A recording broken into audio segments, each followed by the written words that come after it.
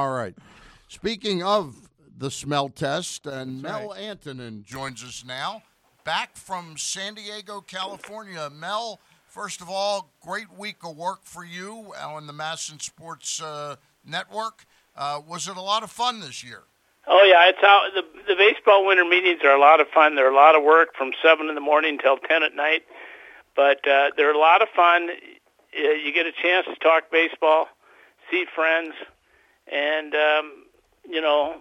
talk about what may or may not happen. There's a lot of rumors, a lot of speculation, but that's all part of the fun. Yeah, and he's totally right. Reporters generally take one kernel of popcorn and turn it into a jumbo bag in seconds. Right, and Mel is absolutely right. You go from 7 in the morning until 10 at night, and usually sometimes even longer than that. And what happens is when you're making that trip, whatever city you're going to, you're saying, well, I might get a chance to go see that. No, you're in the hotel, exactly. And you don't leave the hotel for 4 straight days. Yeah, I have to laugh at hearing some of the executives in different interviews, either with Mel or on XM radio, talking about what a great city San Diego. It's great to get out here and all.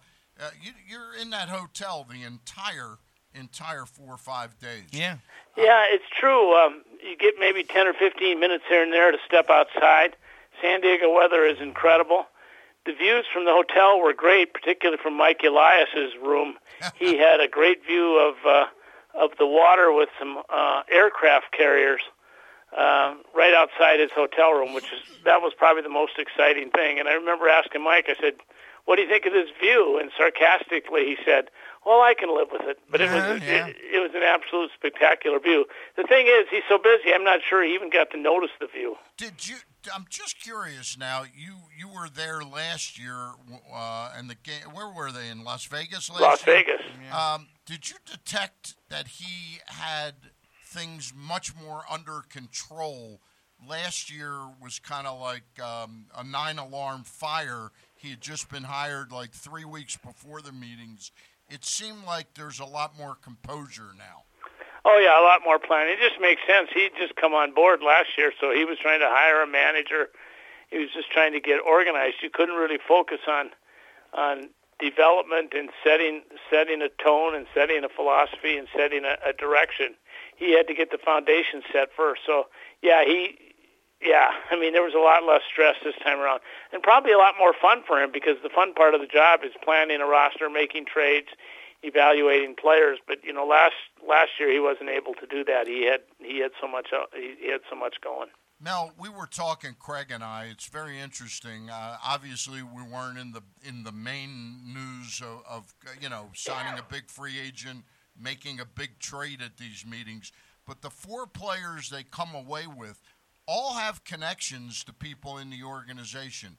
Bailey, the pitcher with Houston, Rucker with Brandon Hyde and the Cubs, and then the 2 international guys that they took in the minor league Rule 5 are both tied to Colby Perez. Yeah, I think it just shows that you have to know the players. You have to get to know the players that you're bringing into the organization as well as possible. And it's one thing to scout them, see them live. It's one thing to see them on video and read reports about them. It's another thing to study their analytics. But, the more you know somebody, the better off you are. So I know that, with those players, particularly Mike Elias coming out of Houston, they're much more comfortable. So the more time you can spend with somebody, the more you know about them, the better chance you have to be successful with them. And so you got a great point there. The thing Mike Elias said before the Rule 5 draft, he didn't say that they were going to go after a lot of starting pitching. He would never say that. That would be the priority. But the point was, I think reading between the lines, that if starting pitching was available, that was going to be the priority. And obviously, it's very important. It's a big need for the Orioles. We're talking with Mel Antonen of MassonSports.com. He just got back from San Diego, and he joins us right now. Correct? All right, the big elephant in the room for the Nationals, Mel. Obviously, they re-signed Steven Strasburg, and they let Anthony Rendon get away to the Angels. Ironically, the contract numbers are identical, and people were asking me about it and what I thought, and I said, well, if you had to have one or the other, I said I would pick the pitching end of it almost every time, and it looks like that's the way that this turned out for Mike Rizzo.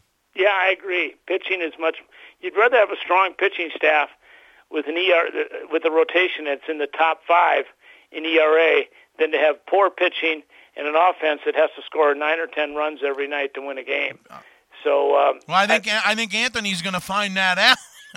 Yeah, exactly. There's going to be a lot of 13 to 11 games, and I don't know if he knows what he's getting into in Anaheim. There are no pitchers. Right. Andrew Haney, Dylan Bundy, but that's basically it. Then they've got a bunch of prospects. Albert Pujols is 39. Mike Trout, obviously he's got a 440 on base percentage, but he can't do it all, and Rendon can't do it all either. So you win with pitching. Joe Madden, the Angels manager, said that several times at the winter meetings. We got to have some pitching. We got to have some pitching. Again, you'd rather have the best ERA in the league than the best run-producing team in the league. Absolutely. Mel, the Nationals with Rendon gone, I know the talk is that they're turning their attention to Josh Donaldson. I would say that there's still 3 teams active in the Donaldson hunt at least, and that's the Dodgers, the Braves, and the Nats. What if they don't get Donaldson? Well, then, and I'm not sure they will. If Donaldson wants a 4-year contract at $25 million a year, do you really want to pay a third baseman, 38 years old, that kind of money? I'm not sure.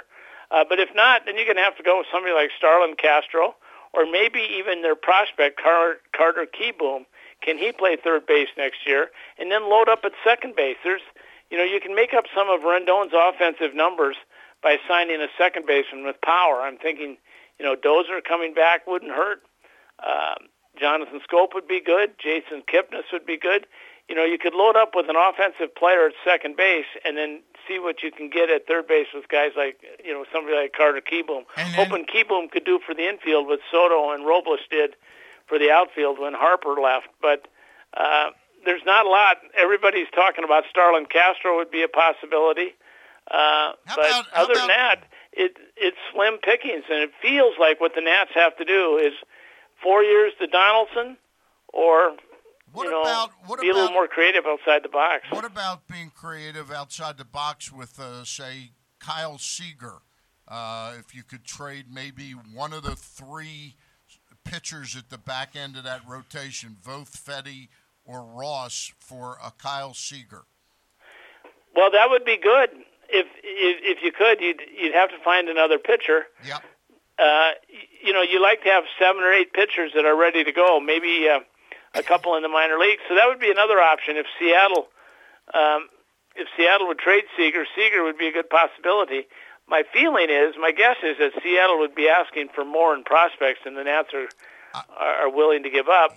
But if they did trade any of those 3 pitchers, they'd have to sign somebody else just to make up the depth, because the Nats, the way they win and the way they go about this, is they like to have about 7 or 8 pitchers in their system. He's owed $37 million for the next 2 years. He's not cheap, but suppose Seattle took, say, $5 million back and an arm, And let's not forget the possibility of Michael A. Taylor being thrown in. That's a possibility. As part of that. Now, the Nationals would have to decide whether or not they want to part with a guy who can play every day. I think. Yeah. One of the better defensive centers. Insurance policy, right? He's a hell of an insurance policy for that club. If Robles goes down or Eaton goes down, something like that. Yeah. Mel, from what you gathered out there, and I know a lot of what we gather when we're at the winter baseball meetings is just standing around the lobby and talking and hearing. What's the market looking like for Daniel Hudson? And do you think this will get done, or do you think he's going to price himself a little beyond Mike Rizzo's appetite? I think there's a huge market for him. Just about every contending team needs starting pitching. He would love to come back to Washington, no question about it. I mean, who wouldn't, given what Washington did for him? Yep. He would like to come back, but the market is very strong for him. Just about every contender outside of Atlanta and maybe the Yankees could use bullpen help, and that's why it's taking so long, is because he's got a lot of offers to sift through.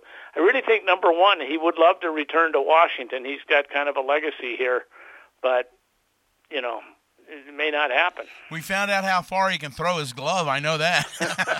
Well, it's a great story, Craig, as you know. I mean, this Yeah. is a guy that was cut from the Angels spring training team in spring training last year, ended up going to Toronto, changing some mechanics, and then ended up doing exactly what he did with the Nats. It's a great story. It's a great story, and I got to be honest with you.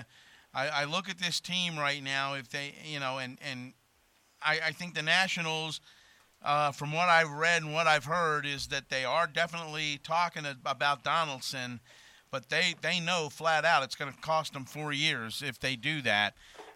So again, would you like him? Yeah, sure. I think everybody would. I know there's some clubhouse issues that people talk about with him at times, but I have a friend in Atlanta, and we had him on the show last week, Kevin McAlpin, who covers the Braves for Braves Radio, and he says you couldn't get a better guy in their clubhouse. So yeah, I think he's proven himself over the years.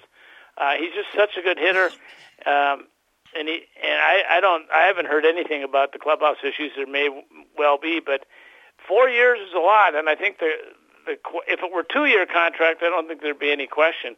But a 4-year contract, then you have to say that I'm going to pay a third baseman somewhere between $20 and $25 million a year at age 38.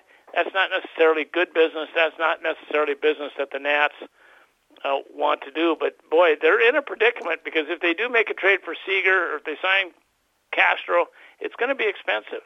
Mm-hmm. A quick question. Is there a skinnable cat with Donaldson, say, at 3, at 27.5 or 28? So you pay him more than your appetite per annum would be, but you don't pay that 4th year. Yeah. I think that would be very favorable for the Nats. Yeah. But I don't know what Donaldson thinks. I don't know what he wants. And it is amazing the position he is in. When you consider he was a year ago, there was so many questions around him, like can he play, can he not play? Remember when he got the big contract with Atlanta for 1 year, everybody said, what are the Braves doing? Yeah. Now he's got 3 contending teams that want him. So that would be a better deal for the Nats that you described, Stan the Fan, but, who knows? A question. We're not used to seeing Andrew Freeman get out of his comfort level of going after the big guys for 6 or 7 years. Not only did he go after them, but he was shunned by both Garrett Cole and Anthony Rendon. Where do they turn next? And, do you think Mad Bum is a lock to go there? And if they get him, does Ryu still fit there as well? Yeah, I think either Ryu or Bumgarner could come back. I think teams like Cincinnati and the Twins have been shut out of the market. I think if the Twins could have struck early with either Mad Bum or Hyun-Jin Ryu, they probably would have had him. But now that Cole and Strasburg have signed their contracts, Ryu and Bumgarner are asking for a lot more. The question for Bumgarner is, would he really go pitch for the Giants' biggest rival, the Dodgers? Yeah. Would that hurt his legacy in San Francisco, and does he worry about that at all? In my mind, that would be a legitimate question to ask Madison Bumgarner. We have seen players go to rival teams, but, this is a pretty special deal. Mad Bum and his World Series legacy in San Francisco all of a sudden going to the Dodgers. I would think it would be an issue with San Francisco fans. And I would think that Madison Bumgarner would think twice before signing with the Dodgers. On the other hand, $100 million would take care of that probably. It probably would, but the other part of it is if you've seen Mad Bum on the mound when he's gotten into these little scuffles with a batter that he maybe thought he was throwing at him or whatever, I don't think Mad Bum cares a whole bunch. That's a good point. He's the forgotten man. Everybody keeps thinking, is he done? Is he done? Is he done? He's 30 years old. He had a great ERA. He threw 200 innings in 2019. And none of his injuries in the past have been mechanical pitching injuries like elbow or shoulder. I mean, he hurt he had that dirt bike accident that bruised his shoulder, and then he had a comebacker where he broke his finger. But you get the feeling that if you can get Mad Bum for $100 million, that's a pretty good deal. Hey, last quick question for you, Mel, and we appreciate Mel joining us. We're in the Live Casino Hotel studio. Mel, the Orioles, do you think that come spring training that Michael Givens and Trey Mancini will both be on the team? Will Givens go, Mancini back, or it's an unknown right now? I think it's I think you have to play the odds, and I think Mancini will stay because I'm not sure what the market is for.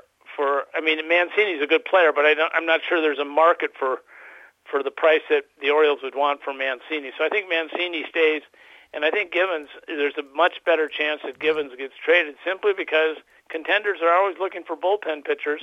And as we all know, once Givens settled in the second half, he pitched pretty well the final 2 months of the season. All right, we'll hope to maybe hook up with you one more time before spring training, just as that's about to kick off. I'll see you sometime in the studio, Mel, over on Masson with the Mid-Atlantic Sports Report.